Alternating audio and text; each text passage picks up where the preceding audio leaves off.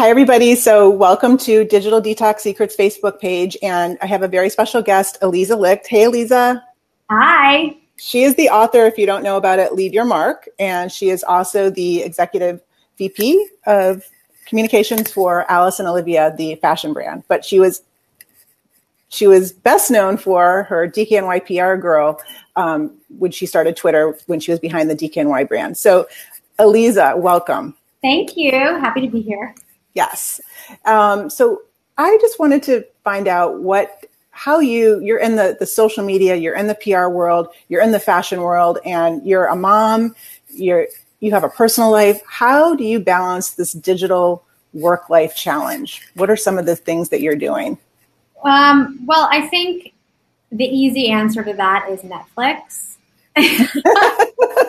That's hilarious. No, but it's true. I think that, and I think anyone, I don't even think you have to do it as your job to be obsessed with it. I think so many people need this detox that you're talking about. Every night, I start my morning, first thing I do is go on Twitter, then Instagram, then throughout the day, then at night, before bed, Twitter, Instagram, but then I'll go back and forth 50 times and keep on refreshing and keep on refreshing and keep on refreshing. So it sort of becomes this vicious cycle of like, oh, but one more. Let me just, refresh one more time and just see if anything changed. So it becomes an addiction for sure. And I would say that the only, what I think works really well, and I guess a book could work too, although I prefer Netflix, is really sort of taking your brain completely away into someone else's story. Because I also think what's very sort of exhausting about digital is that it's just snippets of things. It's like this all day long. And it's not like a drawn out story, right? So we used to, read long form texts like in magazines, and then we read blogs. And now it's like, a tweet, it's 280 characters now, but it's still like 2 seconds. And like an Instagram caption is like barely 3 words. So our attention spans are like non-existent. And I think that I find television is the only thing that truly gets me to turn off. And I will say that even if I go to get a massage, my brain is still racing 1,000 miles an hour on like everything that I didn't get to that day. So for me, it's definitely television. Yeah. Actually, my husband and I started watching Netflix just in the past year, and it's true. I didn't really realize it, but it is a detox. It is something that just lets your brain just like relax. Just as long as you don't get any push notifications on your iPad while you're watching it. Right. Exactly. So I want to kind of break this up into work, family life, and then you have kids too. So how you're handling that with kids. But like when we're looking at work, okay, so we're at our computer, we're getting notifications like you're talking about. We're trying to be creative. We're trying to write. We're trying to be engaged with somebody and be present without having like a million distractions. So how do you do it? Like what is your best advice? How do you do it yourself?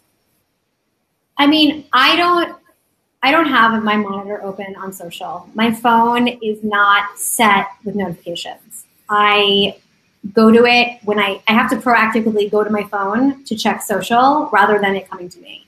So I think, it's just, we're too busy during the day, I think. There's certain days where I have time to go to it a lot and I'm like, oh, okay, I'll just see what's happening on Instagram right now. But most of the time, like I haven't checked social in hours right now.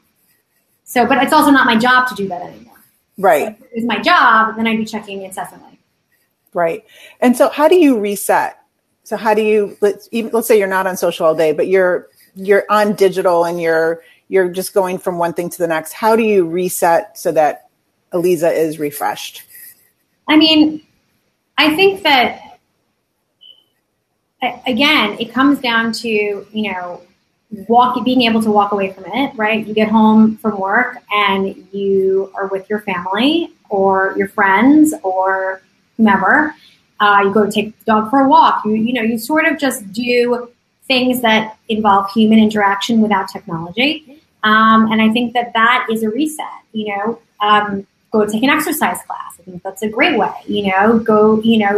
I think exercise classes that ban phones, like I do Exhale Spa, Core Fusion, there is a phone in the room, you're like kicked out. Like there's no phones in the room. So being able to like take that hour for yourself and being mindful, like mindful breathing, I think is really like a big luxury that you should be giving yourself. What about in your relationship? So you said you watch Netflix, but are there some other ways, like going on vacation or? Yeah, I mean, dinner, like I said, no technology at dinner. We're really strict about that. Happy hours, no technology. Vacations, of course. I think just being present with the people you're with. You know, it's funny, I met a lot of people via Twitter back in the day. And that sort of inaugural class of Twitter stars, if you will, we would have this Twitter dinner every month. And we would all put our phones in the center of the table, and they were banned. And then the person who had to take their phone first, had to pay for everybody's dinner. So that's that's where it all started. Yeah. So, I mean, that was a way to sort of have people be present at the dinner. And then, you know, I think just being busy with other activities that don't involve your phone. And I think what's really sad right now is that, you know, even when you're on experiences, everyone is just obsessed with thinking like, okay, what's my post today? Like looking around for like content instead of just like enjoying being in a beautiful place on vacation. So I think that we have to get back to more about enjoying things in real life and less so about if it's going to make good content. Yeah, one of the things I've noticed just recently is that I'm looking back on my photos and the photo albums that I've made, the print photo albums, and I have a lot less pictures on my camera roll of groups of people. Like everything's a selfie, and everybody wants to take selfies, and nobody's actually like offering to take, here, get together and let's take a group picture, or just taking those candid pictures. And so I'm always the photographer of the group. Yeah. So I just feel like everybody's constantly taking selfies and nobody's really undoing the selfie and focusing on what's happening around them. Yeah. So we have a question here. Loved your Core Fusion Spa Instagram today. Do you think that working out has helped you be more productive? No, just skinnier. Skinnier. That's hilarious. No, not at all more productive. What makes you productive is being on top of your emails. So Please tell us how you do that. It's really not easy. I don't, I know this is going to sound crazy, but I don't have. How many emails do you have in your inbox? Wait, what? How many emails do you have in your inbox? Oh, I don't delete them. I don't either, but people do. People like, do you see the people that say, I have zero in his inbox. So does mine. That's so funny. Yeah. So I will not go to sleep unless all the emails are checked for the day. There are some that I might see that I can't necessarily deal with in this day, but I will know it's there for tomorrow. So do you remember that Michelle Pfeiffer movie, What Lies Beneath, and the trailer was like, it was a horror movie, and there's this like hand coming out of the bathtub that goes like there. That's how I think of emails in my inbox that I have not seen. Like, I think they are a disaster waiting to happen. So I'm very, very anal about that. Like, I look at every single email. And what I try to do is take care of things immediately. So if like I'm in a meeting and someone's like, next up, Aliza, can you do X, X, Y, and Z? I literally will take out my phone or my laptop and I will do it right then and there. So I don't say like, okay, yeah, I'm going to go back to my desk later and do that. So I try to take care of everything as much as I can in real time so that things don't pile up. So that's one of your secrets, doing everything in real time. Yes. And do you have a system for your inbox? Do you have them in folders or do you? No, it's so funny. My PR director, Ali, and I talk about this. So I think PR people don't do that. It's funny because I was saying like people in sales here have like folders and they're organized. I'm like, no. I just want everything there because I find that folders inhibit search. Like sometimes, like if I'm looking for something and it's in a folder, like I can't access it. Like it's not coming up in search. So I want everything there so that I can find it at any time. That is actually one of my favorite tips in your book, is to make the email subject line search friendly. I mean, that is such a huge tip that goes completely missed. And if you're too general, I mean, we were doing an interview with one of the New York Times editors, and they were giving out their tips. And the editor basically said that they don't delete anything. They keep everything in their inbox. They had over, I mean, almost like 2 million or something emails in their inbox. Their servers must be huge. Yeah, they're just looking, they go back, even though they never responded to that email, they go back and they search the keyword. So that's a huge tip of being search friendly. Yes. And in fact, a lot of times I will do, especially internally, I'll do all capitals as a subject line. So it's like bold. What about, how do you tap into to being creative? Like, where do you find your creativity if you feel like you're not motivated, and what do you do for that? What are your most creative moments or times? I mean, I think I like to look like Twitter is my go-to for everything pop culture, everything that's trending, anything that's happening in the world. So I really do sort of scour that for just seeing what's happening, what people are doing, what are people talking about. I've always had, I've always sort of been led a lot by pop culture. As you know, DK with PR Girl was inspired by Gossip Girl. And I think even back in the day, live tweeting Scandal, just, tapping into things that people are interested in, I think was always a barometer. And I also go by, honestly, what I like to do. Like, if I feel like something is over, and then I'll ask like some friends of mine, like, are you still into this? And like, no, I'm like, okay, good. Like, I'm not either. Like, so I will sort of put those feelers out. Like, I don't know, like a year or so, a year and a half or 2 years ago, I was like, I'm deleting my Snapchat. Like, I'm just not. I don't care. I don't want to do it. Yeah. It's obligatory. It's not for me. And like, basically everyone in fashion feels the same way. Yeah. So that's what you think about Snapchat. That's what I think about Snapchat. Sorry, Snapchat.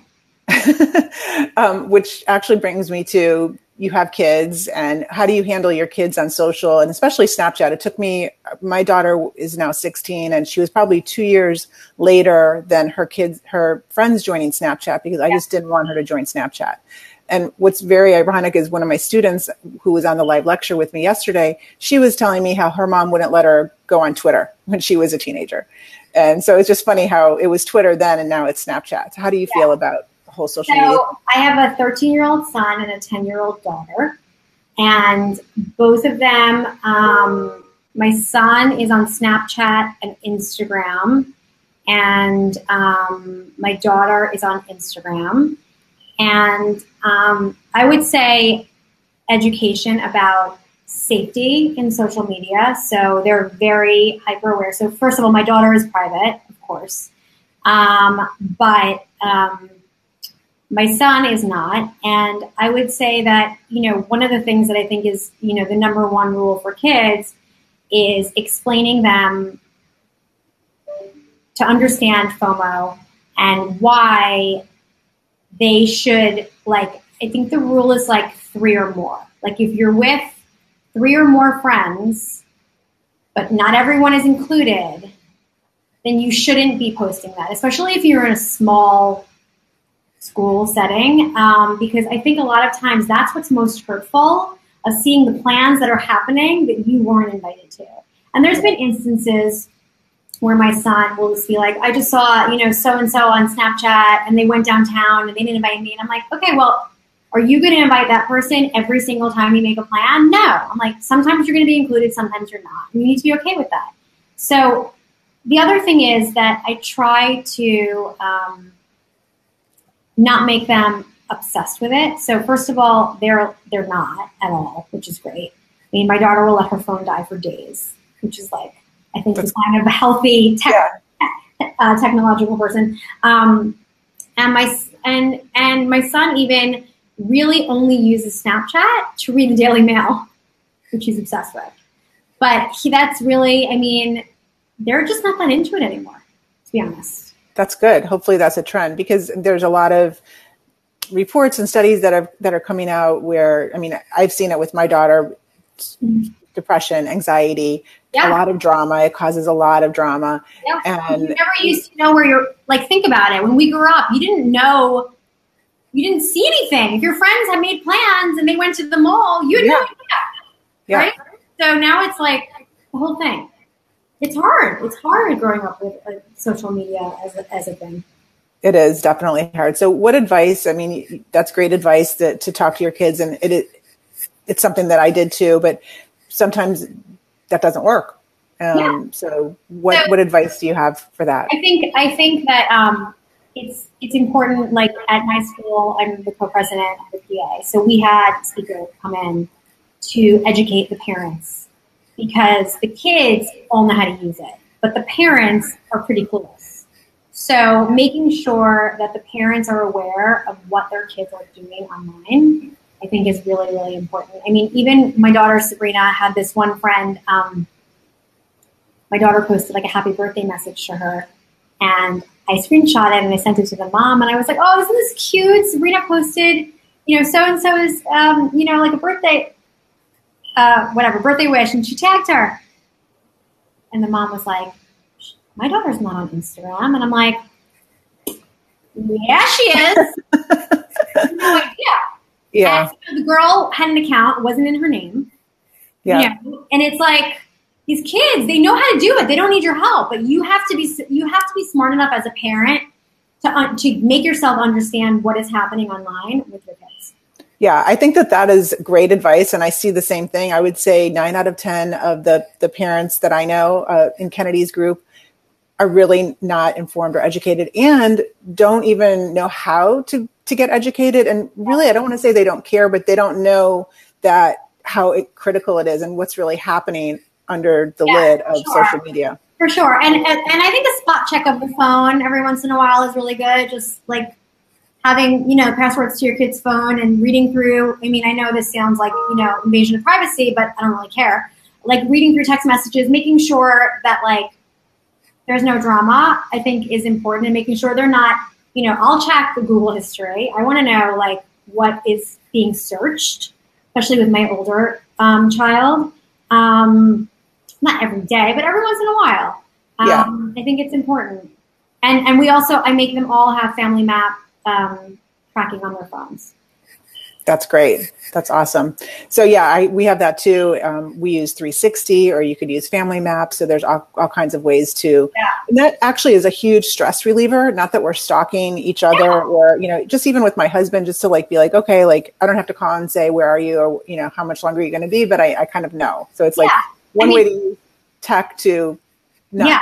I think, and I felt this way since it's a post 9/11 mentality. I think if God forbid something happens in the world, you want to know where your family is. Like, and it's just easier to have it. Yeah, that's a good point. It is. It's definitely post 9/11, and I think that's puts us all at ease. So we have another question. When you're under a lot of stress at work, how do you prevent yourself from having a breakdown? Well, I would say that I don't take it very seriously, in the sense that we're not saving lives, number one. Number two, I'm not the owner of the company. You're not the owner of the company. Whomever asked that question is probably not the owner of the company. And I think that probably the answer is that you don't get paid enough to make work affect your health. So I want to do the best job possible, and I take my job seriously, but at the end of the day, it's not more important than my life, my family, my friends, my lifestyle. So I would say that I do everything in my power to perform at the best possible level, but shit happens. And I think that, you just try to learn from the mistake and figure out how you can not make it again. And that, I think, is the most important thing you can do. Yeah, that's great advice. So you've given a lot of your time the past hour between my class and Digital Detox Secrets. So are there any last, something that I haven't asked, a Digital Detox Secret, something that you do at work or at home or with your kids that you want to share? I would say just in general, like as much as we're all like super cognizant of our social profiles, and by the way, we all talk about the negativity of social, but there are great positives. It's a great way to network. It's a great way to keep in touch with your contacts, especially professionally. But I would say don't lose sight of IRL, right? It's like be in the moment as much as you can with whatever you're doing. Like you're at an event and you're experiencing something and it makes a great picture. Take the picture, then put the phone away. Great advice. You know what I mean? Like capture it, put it away, and then enjoy the experience. Definitely. Well, everybody follow Aliza Licht on Twitter. And here's her book, Leave Your Mark. It's excellent. It was required reading for my class, so I highly recommend it. Making it required reading. Oh, yeah. We love it. Everybody loves it. Andy, who works for me, I told you about Andy. He's the one that told me about the similarity. So literally he showed me your book and he has it all like tabbed and like, that's so sweet. Yeah. A lot of people, it's funny. I intended it to be tabbed and highlighted. And I actually, when I did the first release, I was like, can we sell it with a highlighter? And they were like, that's like logistically difficult for us. I was like, okay, maybe, whatever. That's such a good idea. Yeah. So I'm really glad. I'm honored to have it be like a school textbook. That's amazingly flattering. So thank you so much. I think there'll be more. More what? More schools using this as required reading for social media. I was like, there's not going to be more books. I don't know about that. No more books? Actually, it is in a lot of schools, to be honest. It is. Yeah. So I believe it. It should be. Yeah. It should be. But any more books coming from you or? I mean, I did write 5 new chapters for this book, the one. Yeah. And I did update the whole manuscript. And honestly, I can't read that book again. It's like I've read it 50,000 times. I don't think so. It took 18 months from start to finish to do that book. I much prefer writing for Forbes. I have a piece coming out in the New York Post soon. Like, I like to write when I feel passionate about something, and then I want to get it right out. So I feel like one and done, I think. Yeah. Well, keep us posted, and thanks for sharing all your social PR secrets. Thank you. And if anyone's reading it, share it on Instagram because I've been posting people's stories because so many people are sharing it, and it's so fun now that you can add it to your own story. Yep. So that's okay. Yeah. So we'll definitely do that. All right. Thanks, Aliza. Have a great rest of the night. Have a great happy hour. Okay. Bye. Bye.